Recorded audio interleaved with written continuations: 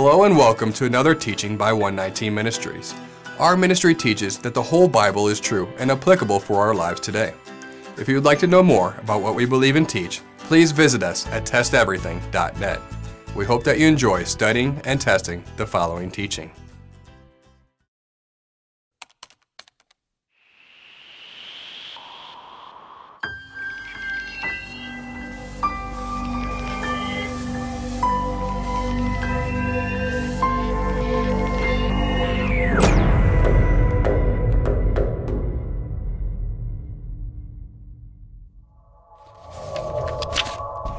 This series by 119 Ministries is completely dedicated to examining some of the most challenging issues related to Yahweh's calendar. It proceeds with the assumption that you already recognize that the whole Bible is true and applicable to all believers today. The goal of this series is not to suggest that we have everything figured out regarding this subject. In fact, we know that we do not, and we're not going to pretend that we do. The reality is that we may understand nothing. For whatever it is worth, we are simply sharing our studies on these matters, which of course could change at any time after further study. In fact, after some time passes, we may find that we're not happy with our own results, and even change our position after further ongoing study. This series will force us to take a position in a sea of controversy. This means that by default, not everyone will be happy with the results or conclusions of this teaching. Many may be disappointed or perhaps even angry that we did not come to the same conclusions as them. At minimum, we hope our presentation at least offers understanding as to why we currently believe what we believe. At best, we hope that this teaching offers you clarity, resolve, and understanding when it comes to our Creator's calendar. We ask that you continue to test everything according to the Word of God, including this teaching, and hopefully, as is our intent, we simply offer clarity and insight on this topic instead of more confusion. If you would like to learn more on what we believe and teach, we encourage you to visit us at testeverything.net. We pray that this teaching series blesses you.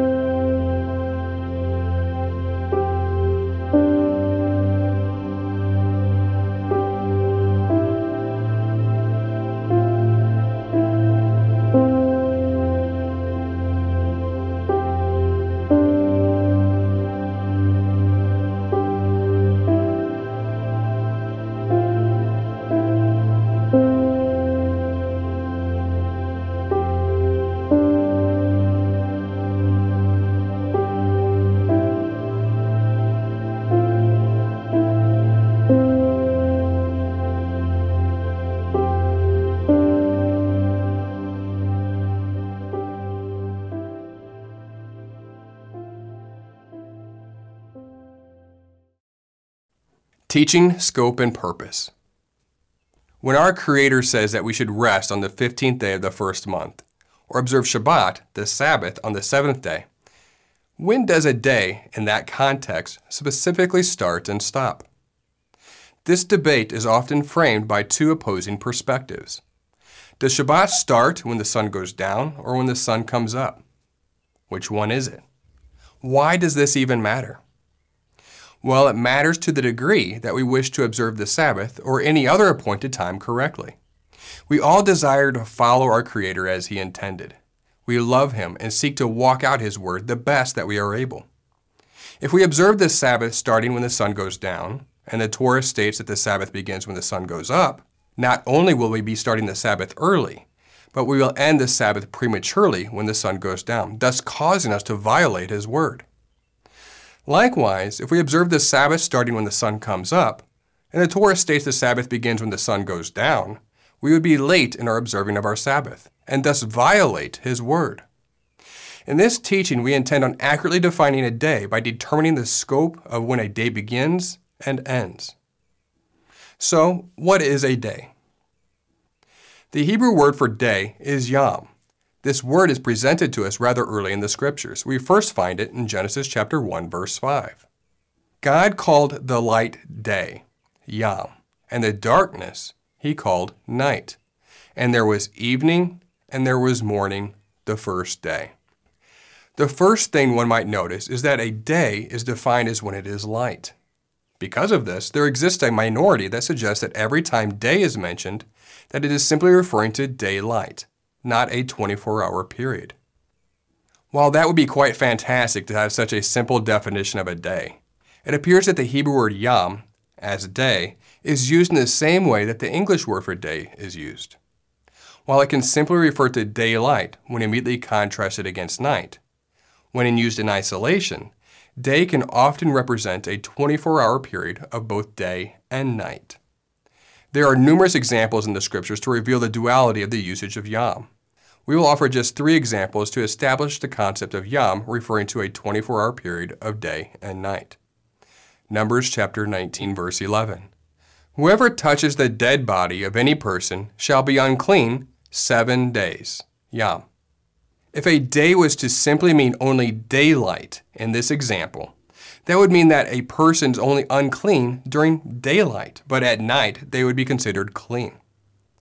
Obviously, Yahweh did not intend for us to understand it in this way. A day here is a 24-hour period. Numbers 14. And he who is to be cleansed shall wash his clothes and shave off all his hair and bathe himself in water, and he shall be clean. And after he may come into the camp, but live outside his tent 7 days. In this instance, if we were to understand day only to be defined as daylight, that would mean that during the day, he could stay outside his tent. But at night, he could enter his tent. Obviously, Yahweh did not intend for us to understand it in this way either. A day here is a 24-hour period. Our Messiah gave us a prophecy in which he stated that he would be in the heart of the earth for 3 days and 3 nights, clearly distinguishing between day and night. Matthew chapter 12, verse 40. For just as Jonah was 3 days and 3 nights in the belly of the great fish, so will the Son of Man be 3 days and 3 nights in the heart of the earth. When day is contrasted with night in Israel, a day is about 12 hours and a night is about 12 hours. A day here is about a 12-hour period. In John chapter 2, Yeshua references the same prophecy of 3 days and 3 nights and summarizes the 3 days and 3 nights as just 3 days. John chapter 2, verse 19. Yeshua answered them, "Destroy this temple, and in 3 days I will raise it up." So the same prophecy can equate 3 days and 3 nights as equal to 3 days. There are many more examples such as this, illustrating that while a day can mean just daylight in its strictest sense, it is also biblically accurate to understand yom to refer to both a complete day and night. That duality in properly understanding the biblical application of yom may be offered to us in its first usage in Genesis chapter 1. God called the light day, and the darkness he called night. And there was evening and there was morning the first day. The first usage of yom defines it as daylight and is immediately contrasted against night. Day and night are clearly opposites. The second usage of yom as a day is defined to include both evening and morning. Evening and morning are also opposites. This will be important later. We will further define an evening and morning in just a moment. First, we need to examine the pattern Genesis 1 sets up for us. Establishing the pattern. It does not take much study of the scriptures to realize that His Word is built on patterns. These patterns repeat. These patterns do not violate each other or conflict with one another. The patterns in Scripture are there for a purpose. The patterns assist us in revealing to us error should we interpret something incorrectly. If we interpret something in the Torah and we find it goes against the biblically established and repeated pattern, that should be evidence to us that something is clearly off and needs to be reconciled. Thus, the first thing we should want to do in establishing what comes first, night or day, is to seek out the pattern in His Word. This is important. There was no light in the beginning. The beginning did not start when there was light. The beginning started when there was no light. Genesis chapter 1, verses 1 through 3. First, darkness. In the beginning, God created the heavens and the earth. The earth was without form and void, and darkness was over the face of the deep. and the Spirit of God was hovering over the face of the waters. And then light. And God said, "Let there be light," and there was light. Please allow us to repeat that, because this is perhaps the most important principle that needs to be recognized. There was no light in the beginning. The beginning did not start when there was light. The beginning started when there was no light. We are emphasizing this because some try to state that the beginning was when there was light. The Bible is clear that the beginning was when there was no light. There was no light. There was only darkness in the beginning. Some might say that Yahweh was there in the beginning, and Yahweh, He is light. Well, that is indeed very true. Yahweh is light, and we can't argue with that. Yahweh is light. But in the beginning, there was no light. Not before the beginning there was no light, but in the beginning there was no light. Jeremiah agrees with us. There was no light in the beginning. None. Jeremiah chapter 4. I looked on the earth, and behold, it was without form and void, and to the heavens, and they had no light. So someone might say, if there was no light in the beginning, and Yahweh is light, does that mean Yahweh was not there? That would not make any sense. No, Yahweh was there. But surprising to some, Yahweh can hide Himself in darkness for His purposes. 1 Kings chapter 8, verse 12. Then Solomon said, Yahweh has said that He would dwell in thick darkness. Yahweh dwells in darkness until His word, which is light, goes forth from Him. That is what occurred on the first full day. There was darkness until Yah spoke His word, which was light. Genesis 1, 1 through 3. First, darkness. In the beginning, God created the heavens and the earth. The earth was without form and void, and darkness was over the face of the deep, and the Spirit of God was hovering over the face of the waters. Then light. And God said, "Let there be light," and there was light. Again, Yahweh can hide Himself in darkness for His purposes. Psalm 18:11. He, Yahweh, made darkness His covering, His canopy around Him, thick clouds dark with water. Did you see the usage of darkness and covering here? Let's read it again, Psalm 18.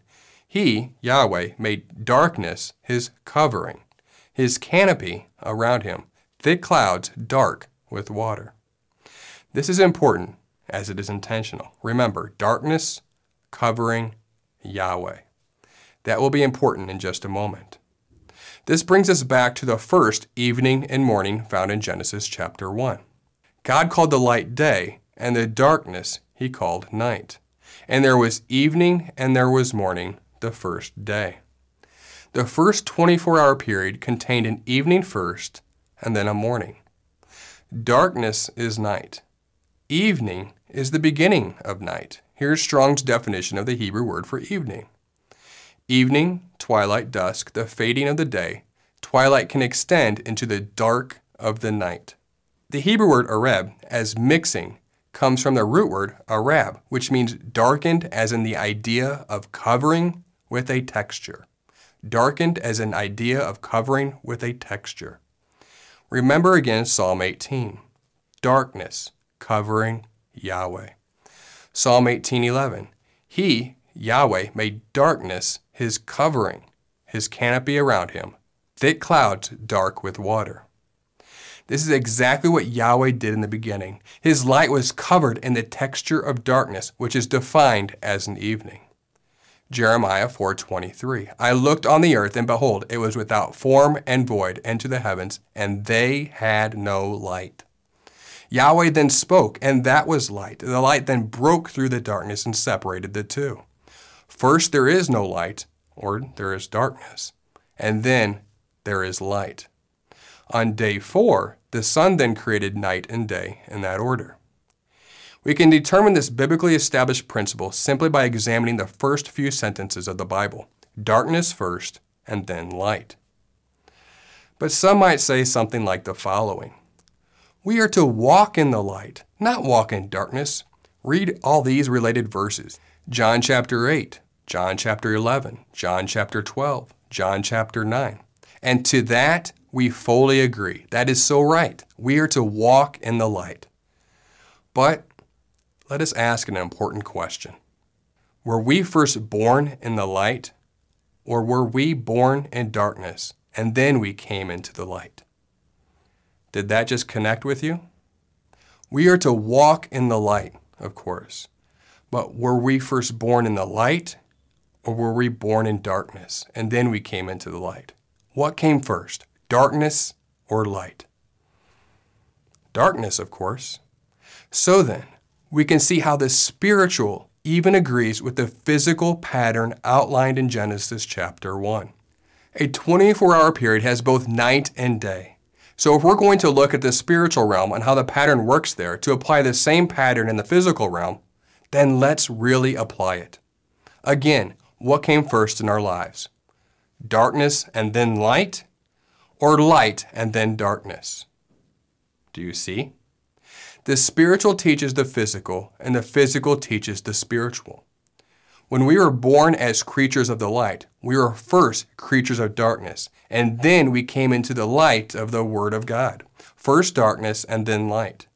First we were in darkness, and then we came into the light. That is why in the beginning it is said in Genesis that at first there was darkness, or by Jeremiah that at first there was no light. Then our Creator spoke, and the Word went forth. It is the Word that is light. When we become believers, the Word goes forth in us, and we were reborn from darkness into the light. Likewise, in the beginning, there was night number 1, then day number 1, then night number 2, then day number 2, and so on and so on. The sun follows that pattern, first darkness or night, and then there is light or day. Genesis 1 teaches us our own spiritual process. First darkness. In the beginning, God created the heavens and the earth was without form and void, and darkness was over the face of the deep, and the Spirit of God was hovering over the face of the waters. And then light. And then God said, "Let there be light," and there was light. The pattern set forth from the beginning was darkness first and then light, and that defined one calendar day. So it should be obvious by now that we are advocating that a biblical 24-hour period begins at night. But when exactly does the first day of the month become the second day of the month? Is it at the moment that the sun touches the horizon? Is it at the moment the sun dips below the horizon? Is it the moment that it goes completely dark? Here is one thing to remember. Hebraic thinking is not Greek thinking. Greek thinking forces us to use an atomic clock to dictate the exact nanosecond a new day starts. Hebraic thinking functions differently. In Hebraic thinking, a day does not suddenly become a new day like a flip of a switch, though that is what most of us are used to. And it is often difficult to think differently. Days blend together as light mixes with darkness. As the sun touches the horizon, a new day is starting the same time the previous day is ending. This process continues until the next day fully arrives and the previous day fully ends. So there is a period between sunset and darkness in which days are basically blending together. This is to teach us that mixing and confusion brings us into darkness. Yahweh then brings us out of that darkness into light. Of course, this is with the night then day model. Using a day then night model, that would teach us that we start in light, and then confusion and mixing happens after we enter the light, until we conclude in darkness. We would hope that does not sound right to you, because it isn't. Remember, even our Messiah came in darkness to bring light. We cannot emphasize the biblical pattern enough. First darkness, then light. Matthew chapter 4. Now when he heard that John had been arrested, he withdrew into Galilee. And leaving Nazareth, he went and lived in Capernaum by the sea, in the territory of Zebulun and Naphtali, so that what was spoken by the prophet Isaiah might be fulfilled. The land of Zebulun and the land of Naphtali, by the way of the sea, beyond the Jordan, Galilee of the Gentiles, the people dwelling in darkness have seen a great light. Darkness, then light. For those dwelling in the region and shadow of death, on them a light has dawned. From that time, Yeshua began to preach, saying, "Repent, for the kingdom of heaven is at hand." When our Messiah returns, first darkness, then light. Isaiah chapter 60. For behold, darkness shall cover the earth, and thick darkness the peoples. But Yahweh will arise upon you, and his glory, or light, will be seen upon you. Ezekiel 34. As a shepherd seeks out his flock when he is among his sheep that have been scattered, so will I seek out my sheep, and I will rescue them from all places where they have been scattered on a day of clouds and thick darkness. Joel chapter 2. The sun shall be turned to darkness and the moon to blood before the great and awesome day of the Lord comes. Amos chapter 5. Woe to you who desire the day of the Lord. Why would you have the day of the Lord? It is darkness and not light. And in verse 20, is not the day of the Lord darkness and not light, and gloom with no brightness in it? In the beginning, the darkness is removed by the light. In the end, the darkness is removed by the light. Why? Because the end is revealed from the beginning. Isaiah 46. Declaring the end from the beginning, and from ancient times things not yet done, saying, My counsel shall stand, and I will accomplish all my purpose. So, the next day would fully begin once darkness has fully arrived. For example, for Shabbat, we would want to start winding down around sunset, as Shabbat is entering in, and then cease all work by the time it is fully dark. You may have noticed that this is how the Jews today also interpret a day, first night, then daylight. We are not agreeing with the Jews on this matter simply because it may seem convenient. If you have watched any of our other calendar teachings, it should be noted that we disagree on several other points on the Orthodox Jews' understanding of the biblical calendar. We do believe, however, that this is an understanding of the calendar that Jews do have correct. As illustrated, the night first, then day is the biblical pattern established from the beginning, because once again, in the beginning, there was no light.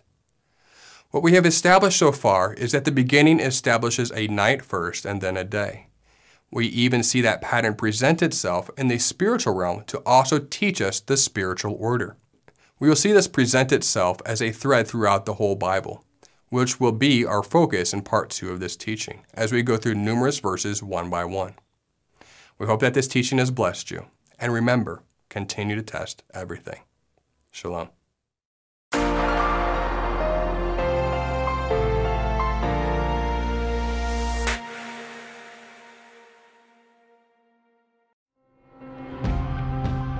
It is because of you, our generous supporters, who make it possible to offer these high-quality teachings completely free of charge.